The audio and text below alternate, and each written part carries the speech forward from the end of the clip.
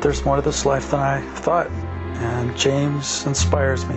The things he says have encouraged me. It's like there's a walk, there's a path, and it's leading to something more real than I've ever known before, and it's exciting. I get around James and I hear things that help me in my life, my work.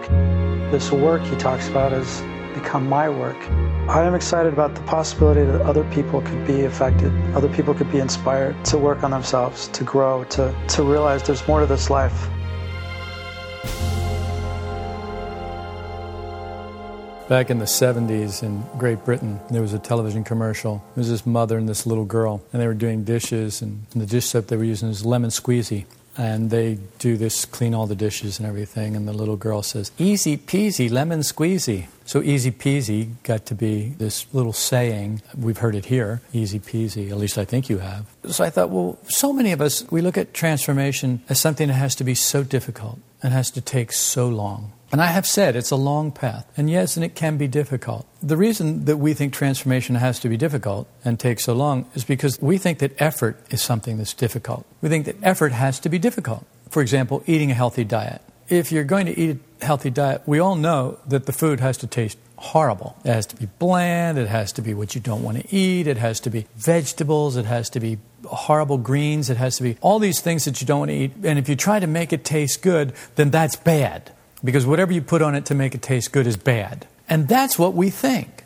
It's like the no pain, no gain attitude with exercise. If you're not breaking something, if you're not wearing something out, if you're not wearing some kind of a bandage or a brace or something, then you haven't really exercised enough. And this whole overachiever thing that we have in our consciousness, and in this culture, I don't know what it's like in other cultures, but in this culture, it seems to be really crazy. Everything has to be hard for us, because if it's not hard, it doesn't feed the ego. If it's not difficult, how can you take credit for doing something? I mean, what if anybody can do it? How do you get to take credit for it? If it wasn't hard, if you didn't break a sweat, then what's there to tell anybody about? What is there to be proud of? What is there to feel great about? It's like if you go on a diet, and if it's not a difficult, hard, horrible diet, then what good was it? So what if you lost weight and you got healthy, if it wasn't hard? Who's going to do a diet like that? We want the hard ones. We want them to say it's easy, but then we want it to be hard.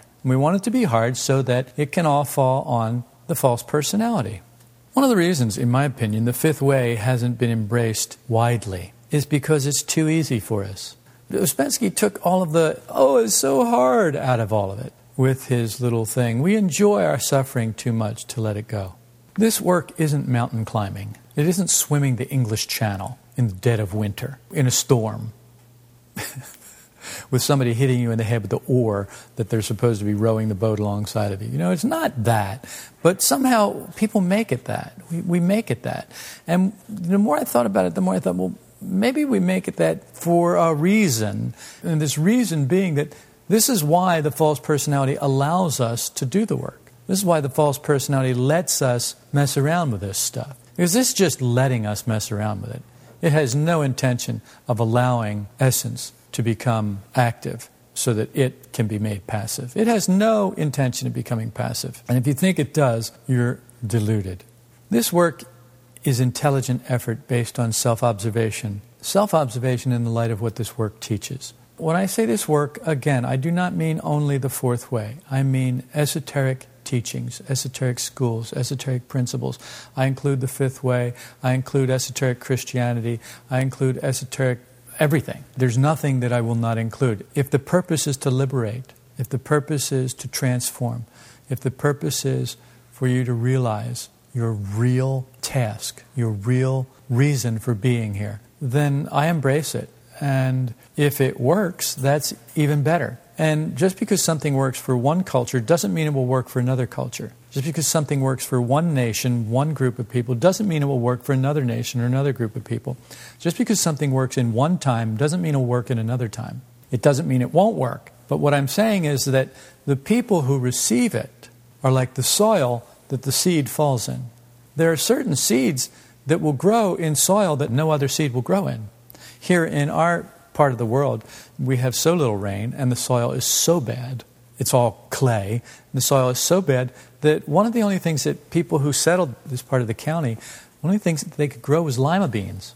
because lima beans grow in horrible soil. They thrive in horrible soil. And so people grew lima beans because they didn't need a lot of water and they thrived in this horrible soil and they grew just fine. But there are other things you plant in this soil that don't grow at all. Unless you amend the soil with all kinds of acid and peat and different things, they won't grow. Well, people are like soil. And a very good seed, it can be a perfectly good seed, but it will not grow in this soil. Then another kind of seed needs to be grown in this soil. And so the conscious circle of humanity, or the intelligence of the universe, or God, gives the seed that is right for that soil, that time, that season.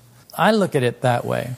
So when I say the work teaching, I mean something so much bigger than the fourth way. For me, I can't make the fourth way another religion, another religious belief. It just will not hold everything that is available to us. The finite fourth way will not hold the infinite. But it's a good introduction to it. And I find it very useful.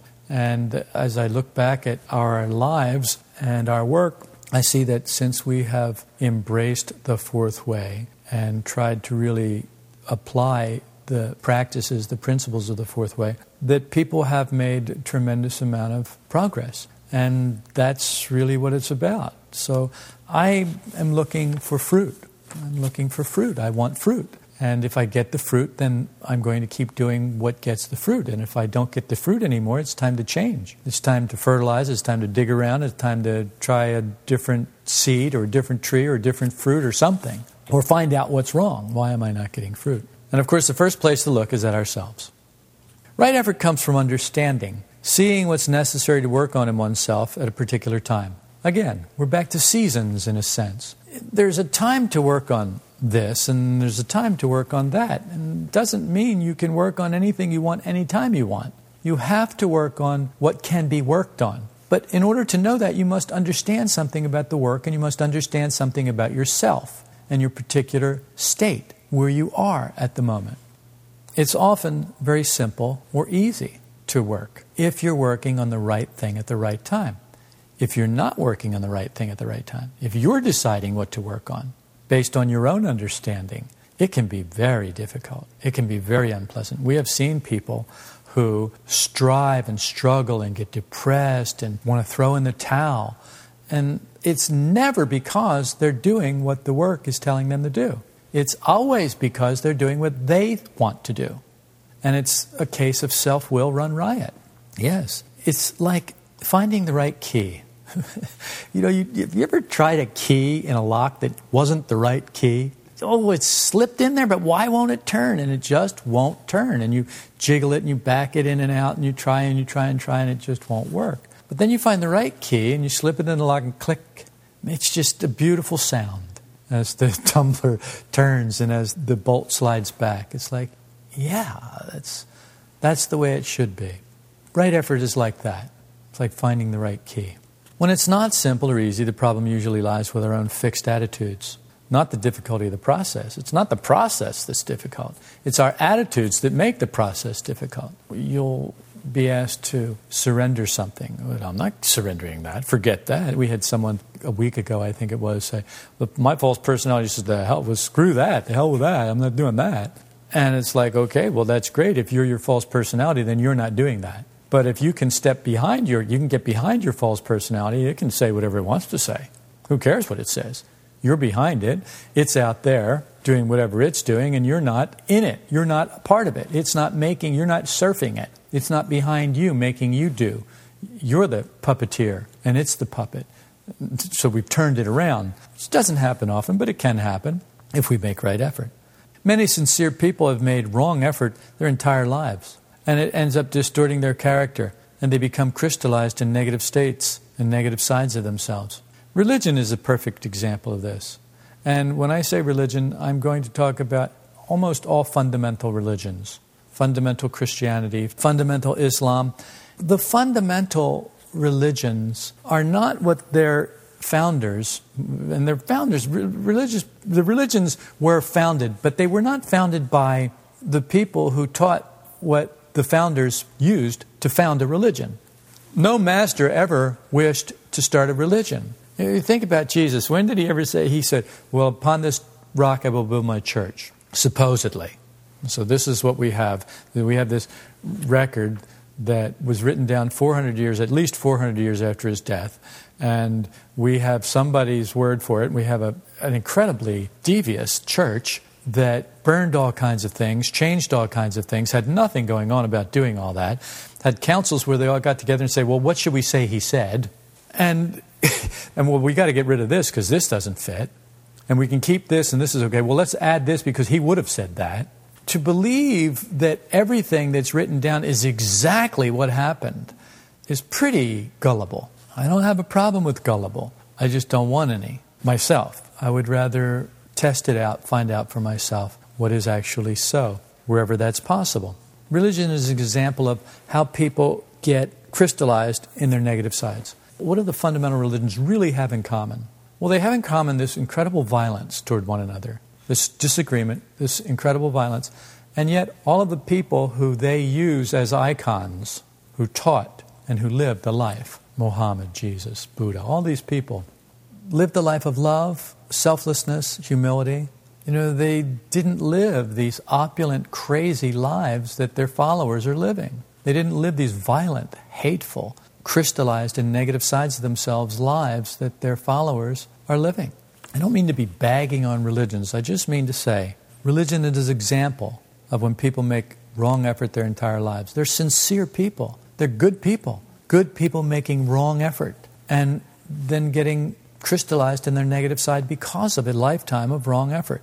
So skull cracking in the name of God is an ancient tradition based on belief in fixed opinions. So that's what I'm talking about. I'm talking about the violence that comes from fixed opinions, these ideas. This is the right way, everything else is wrong. This is good, everything else is bad. That. The key is letting in other viewpoints. We talked about right effort be like finding the right key. And the key is letting in other viewpoints. This is right effort. And it makes some growth of being possible, even for religious fanatics. So if you can let in some other viewpoints, no matter how much of a fanatic you are. Diane, I don't mean to be looking at you specifically, but you're the most notorious religious fanatic here.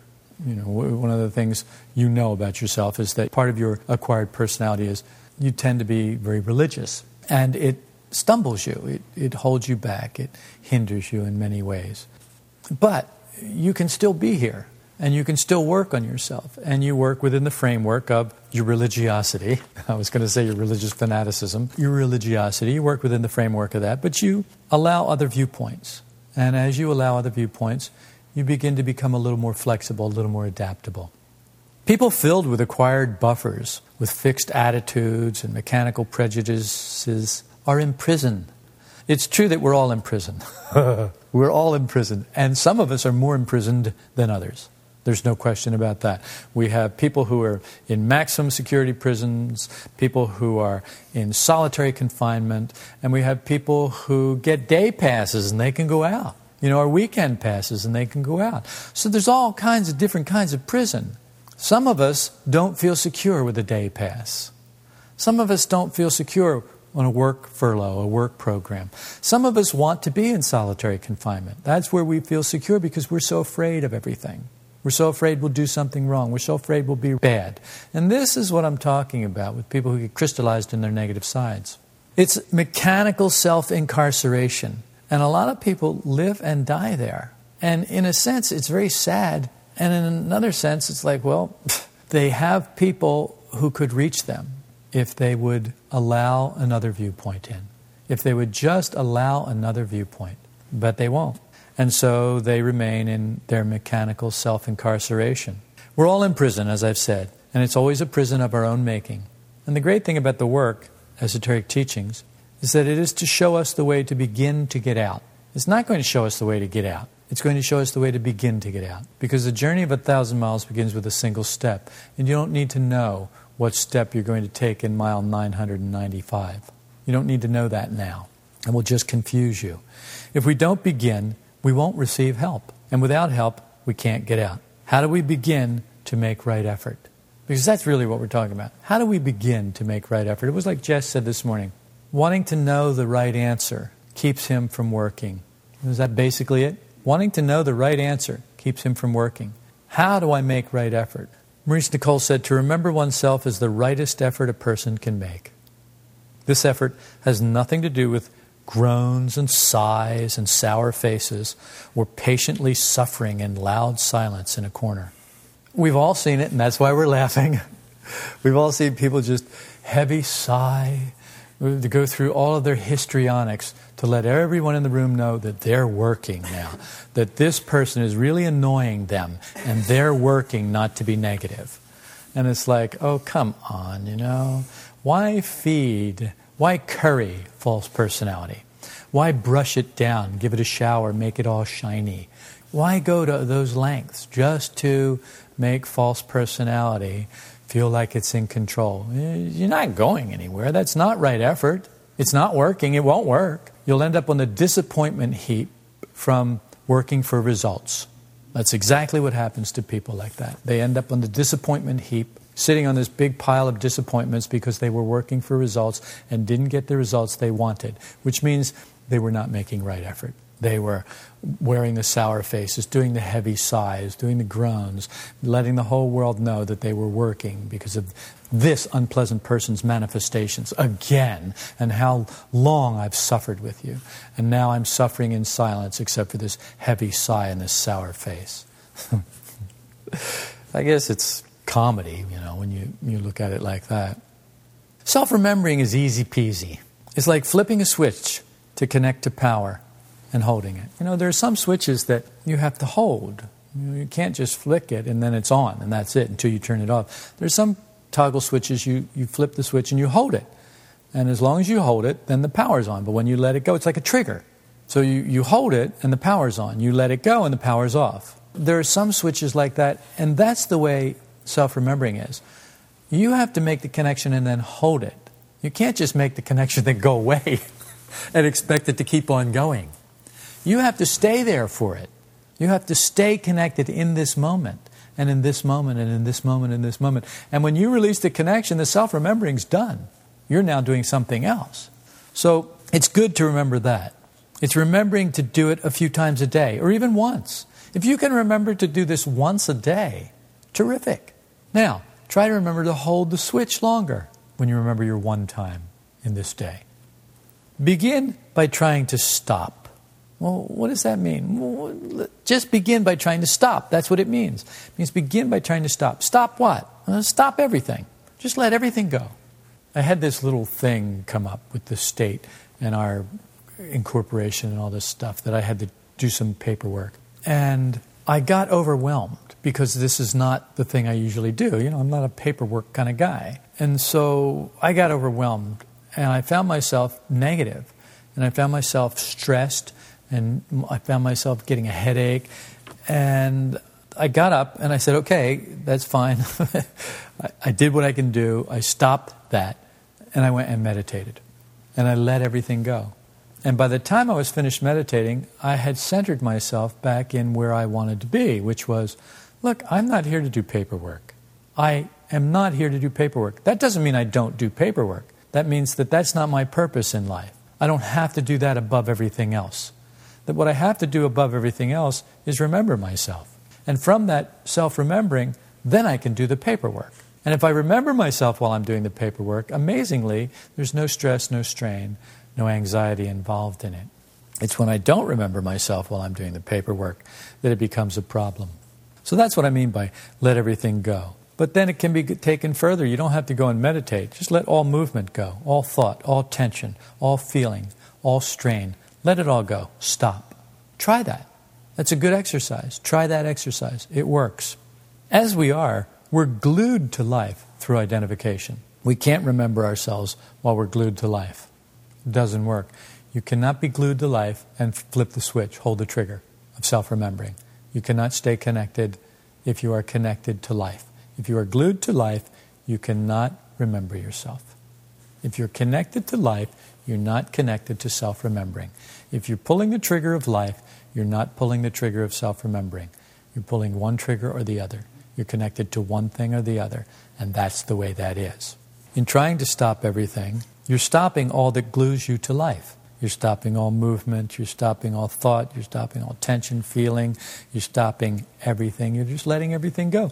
None of that is as important as why I am here, my purpose, why I came into being, to develop essence, to develop further, to develop the new man, to reach out of the animal into the man.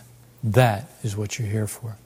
This practice can change you completely in a heartbeat. It did me. I was all stressed out over this. And when I let things go, it was all changed. It was all gone in a heartbeat. It makes a connection with that which seeks to lead you out of prison. See, there is help. One of the things about the fourth way is many people think it's something you have to do alone because no one can develop for you. It's self-development. But self-development doesn't mean you don't get help. The difference between someone doing it all for you and you doing it all yourself is what we're talking about. You can't do it yourself because you can't do, and it's self-development and someone else can't do it for you. So how does that work? Well, it doesn't work when you look at it in a formatory way. But it does work when you realize that it's not either or. It's a combination of both. You get help from me. That doesn't mean that I do it for you. That means that I give you tools or direction or a way to go, that if you go that way, you develop. If you don't go that way, you don't develop. So you get help. But then there are times when you can't seem to do for yourself, and someone else comes along and they give you help, and it does something that frees you up enough so that you can begin to do for yourself. It's not cut and dried, and it shouldn't be cut and dried in your own work, in your own mind. Let it be like those ice cubes dissolving in the bowl of water. Just let them go. Let them float freely. Don't worry about it. Just let it be, and you will discover the way that you need to go. Constantly thinking about your problems, your concerns, your worries, what to do next, that's a good example of wrong effort. All it does is make you identify more. As you begin to let go of that or come unglued from that, you see just how crazy that whole cycle is of worry and fretting over your problems. This makes everything hard going, makes everything difficult. The work says intelligence is the power of adaptation. That means not trying to make things adapt to what we want or think right, but to see how we can adapt to things. This is a huge shift for us from, wait a second, look at how man is on Earth. We have massive, huge machines, bigger than buildings, that come in and rip out trees and tear mountains down to nothing and drill holes in solid rock. We have machines that make the Earth conform to our will. That's how we are. That is our condition. And that condition has created a huge number of problems. We're going to remove this mountain. Well, some people live on this mountain. They don't want it removed. Well, we'll remove them too. We'll relocate them. Well, they don't want to be relocated. So we kill them. I mean, eventually we just kill them or we forcefully move them. This is the state of mind that we as a race are into, making the outer conform and adapt to what we want. And it's a very violent, negative way of life. So this shift that I'm saying intelligence helps us make is we start to see that it's up to us to adapt to things, not up to us to make everything adapt to us. It's a subtle shift, but it makes a world of difference in your consciousness and how you behave in life and what happens to you in life and what happens to other people in life. It's clearly impossible to do without some grasp of our nothingness, some freedom from self-emotions. When you are full of self-emotions, you cannot adapt. You must force everything and everyone around you to adapt in one way or another. And you become a truly obnoxious tyrant. We must effort from our understanding of the work instead of what we understand to be right by our acquired values, by our buffers, by our attitudes. Solomon said it brilliantly, in my opinion. A fool does not delight in understanding, but only in revealing his own mind. That's just another way of saying a fool is a person who has not got the intelligence to adapt, but who tries to make everything else adapt to his mind. That's Proverbs 18:2, in case you're interested. Also from Solomon, trust in the Lord with all your heart and do not lean on your own understanding. I always hesitate to put things like this in because so many religious people think that they know what the Lord is. Well, I know what the Lord is. That's Jesus, or that's Buddha, or that's this one, or that's that. No, actually, the Lord in esoteric teachings means the law. It's the law. Where does the law come from? The law comes from principle. Law is the out-picturing. It's the movement of principle. And so we have to adapt to the law. And the reason we have to adapt to the law is because it is based in principle. And it is the principle that is our salvation.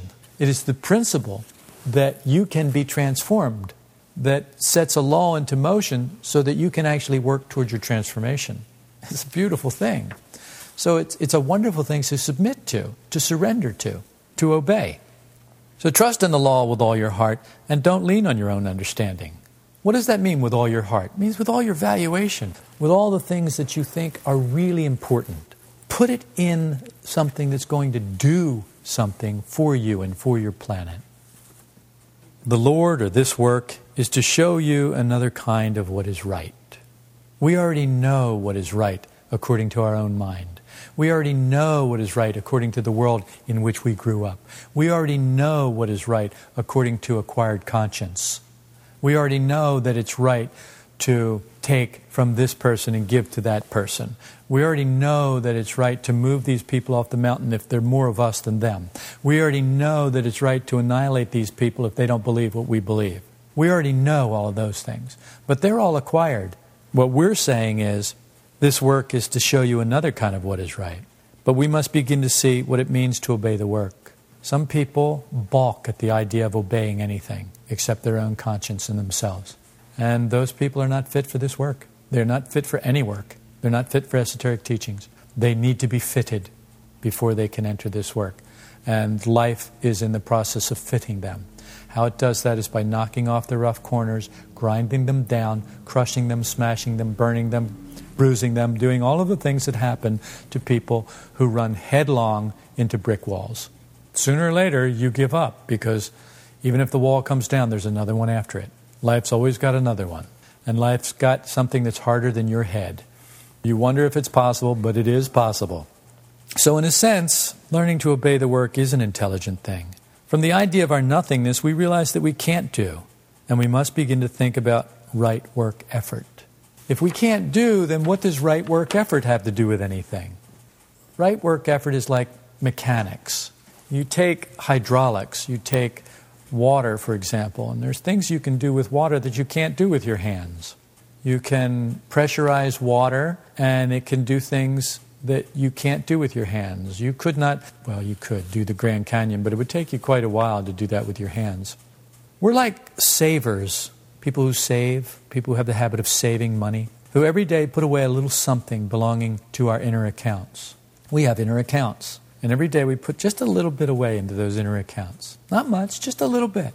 Penny here, penny there, grievance here, you owe me there, you didn't treat me right here, and well, why did she look at me that way there, and he should have been nicer to me there. We just, little things like that, we put a little bit away every day.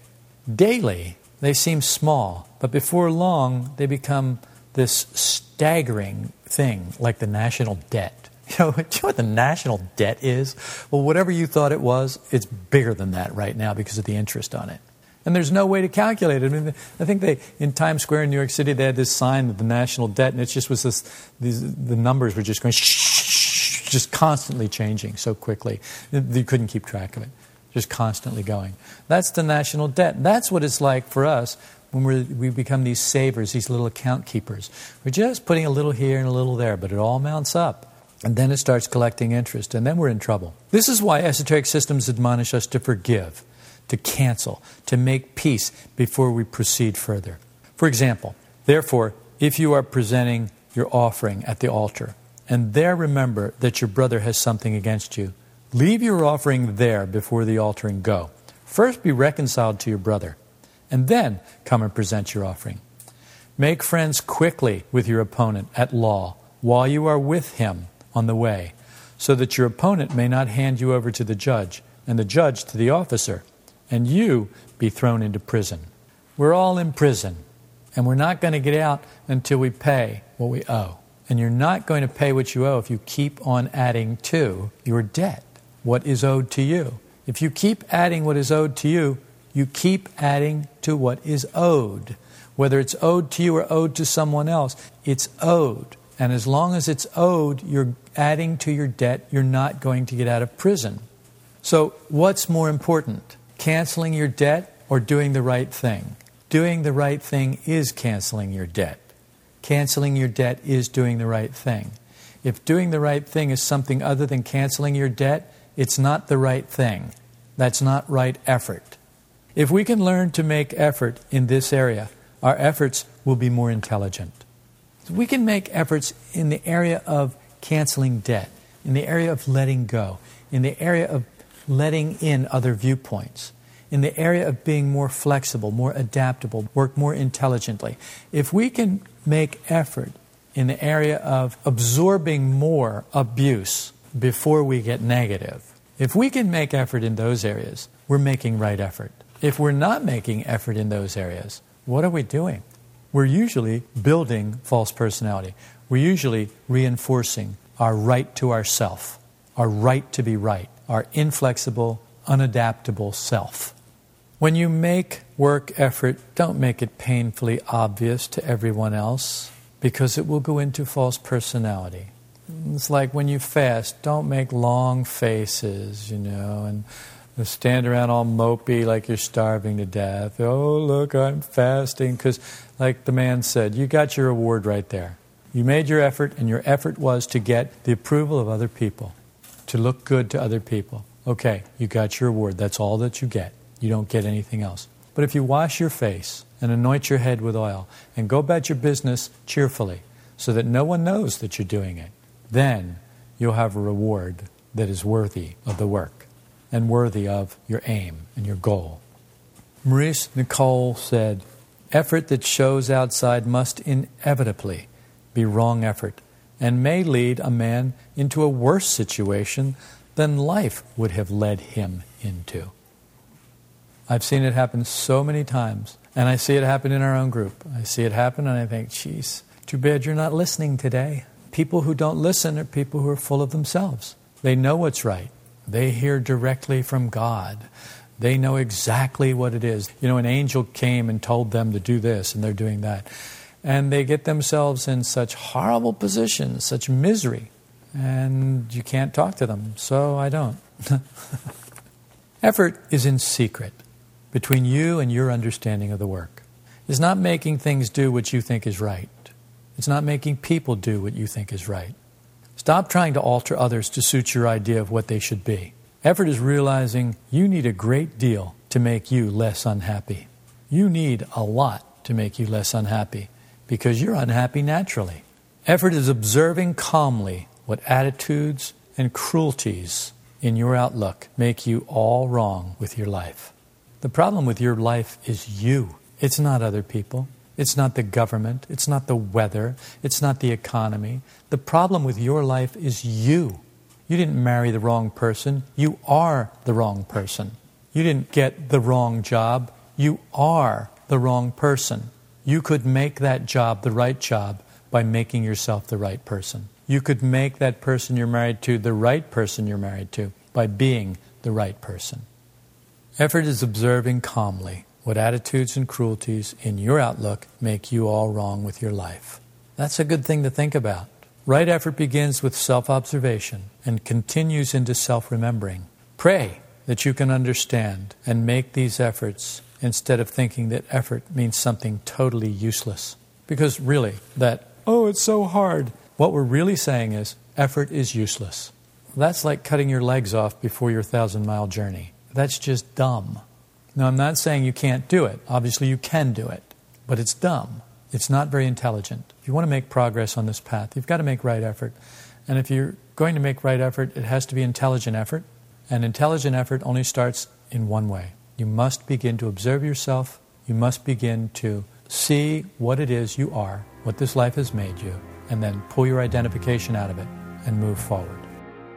Often the practical application of these ideas sounds like it's going to be easy. The ideas sound great. When we actually run into a situation or a person who's being a little more difficult than we'd like, we find it's not as easy as we thought it was going to be. If you've hit a snag with some aspect of this work and its practical application in your everyday life, I invite you to write James at solidrockvista.com. Sometimes a fresh perspective is all it takes to get us back on the right track.